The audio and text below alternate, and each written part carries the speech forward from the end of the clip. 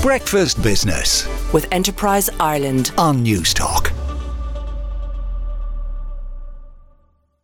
The number of people employed by companies supported by Enterprise Ireland has reached a record high of 225,000 people. All but one of the geographical regions in Ireland saw a net positive growth in jobs being created for startups, scale-ups and companies supported by EI. And yet the review of the year for Enterprise Ireland said it was a very challenging year for businesses. Leo Clancy is the Chief Executive of Enterprise Ireland and is sitting in front of me. Good morning, Leo. Good morning, Joe. Congratulations. 12 months ago, we were all expecting some sort of major economic slowdown. Even state agencies, it was anything but in terms of job creation for your client companies. We're very happy, Joe, that we're announcing these results this morning. So 5,000 net job gains contributing to 225,000 total employment in our client companies.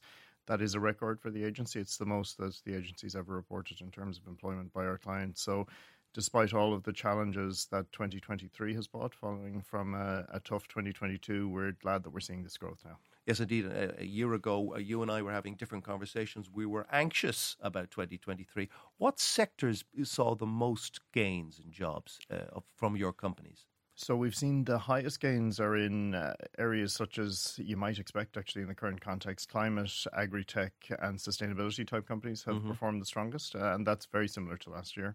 We've also seen very strong growth in dairy, drinks and food, foreign direct investment into Ireland, which is good. And we've seen strong growth in life sciences, as exemplified this morning by a separate piece of news around APC and VLE announcing 300 new jobs this morning. So that sector is performing well also. We'll come to APC in a moment. Any sectors that you're a tiny bit worried about yet? Yeah, we've seen the engineering sector has been flat, and that, I think, represents some of the challenges which we'll come back to around inflation, interest rates. Heavy capital dependent industry has been dented, and it's been dented, I think, by the ability of companies to continue to invest in their business models. Is that because interest rates are so high, as well as the other costs? Yeah, if you're very dependent on heavy goods and high labour content into your products, the inflationary factors in the last year or two have had an impact on your business. Likewise, your buyers are typically buyers of capital equipment who are financing those with interest and who depend on large capital projects that they will feed into to continue. So that's a sector that's been flat, not declining, but certainly one that's been flat across the board. What's been very positive for us, though, is that all sectors have shown growth across the board. So there is continuing growth. We haven't seen any one sector that's contracted. So I think that's good news for Irish industry. And it speaks to the diversification that we see in our economy. And does it also speak to the fact that employers have had to raise wages quite a bit to retain talented staff and to attract new staff? That's certainly a factor for business. The cost of labour has gone up in line with inflation and, frankly, with expectations of workers in an inflationary environment.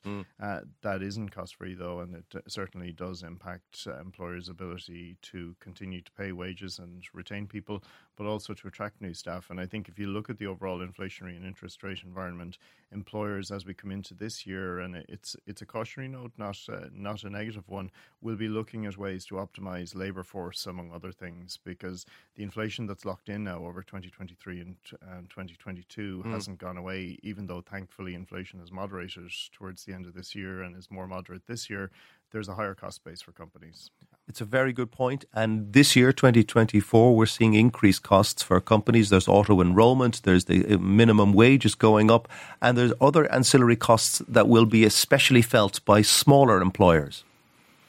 That's true. I think the client base that we work with is very alive to that. We've been working for years with companies to help them implement lean practices, operational excellence. In the last 2 years, we've put a very heavy focus on digitalization for companies as well.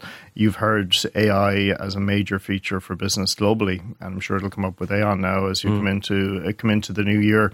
That is going to be a factor of business models. We do think that exporting companies are ahead of the game in terms of both their lean practice and their digitalization and their use of technology, because they have to be. They're out there competing with companies on the global stage. They're not competing locally.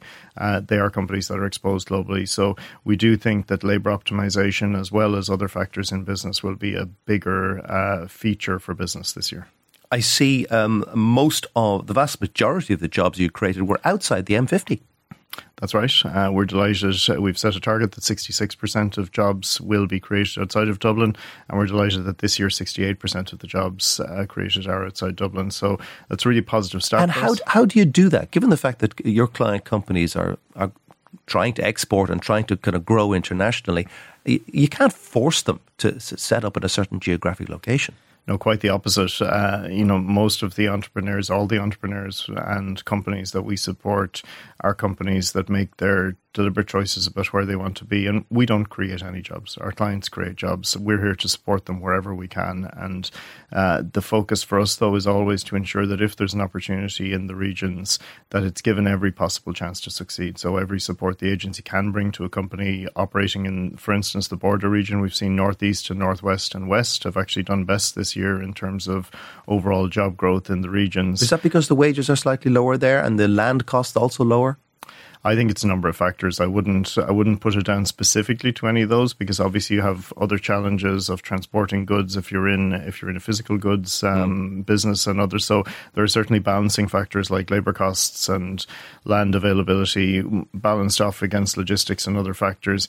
In the round, I think it is because these businesses are strong. I don't think there's any one trend that discriminates one region from the other this year, but we're delighted that the high growth sectors are those ones. Our high growth regions are those ones, Northwest and West in particular, because they are harder regions to attract jobs into for Ireland more generally. So we're very focused on ensuring that jobs are maintained, and we do bring every support of the state to bear on helping with that. And that might include taking a stake in a company. How are those investments going? Because Enterprise Ireland every now and then takes a stake in some rapidly developing companies. More than every now and again. We've invested in 156 companies during 2023. That adds to a base of nearly 2,000 companies that were invested in one form or another. So that's a very strong feature of our business, that we're able to take a risk-based approach to investing in very early stage companies in order to help them grow and inject capital at an early stage. So it continues to be a feature. That 156 is an increase on what was a baseline of 125 for 2020 and 2021. So we've set out deliberately in this strategy period, which we're at the end of the second year of, to increase the number of investments in early stage companies by 20%, and we've hit that metric this year and last which year. Will support companies that otherwise might not get support from banks, etc. Absolutely. Later today, you've got a big announcement in Cherrywood. We are formally launching these results that we're talking about this morning in Cherrywood at the site of APC and VLE. So people may not be familiar with those companies. They're not household names. They are twin companies. They might be that soon. Operate together.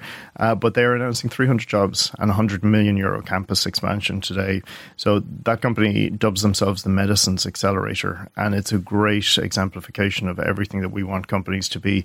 They're disrupting the process of drug creation. So they're working with pharma companies all around the world to help accelerate the process of drugs coming to market in the traditional ways of chemistry, but they've also developed a digital platform to help them create a documentation suite in the digital world that further accelerates that development. So really exciting company working on things such as oncology, respiratory disease and Alzheimer's. Superb, Leo, and I will hopefully be speaking to APC this time tomorrow morning. Les Leo Clancy, the Chief Executive of Enterprise Ireland. Breakfast Business with Enterprise Ireland on News Talk.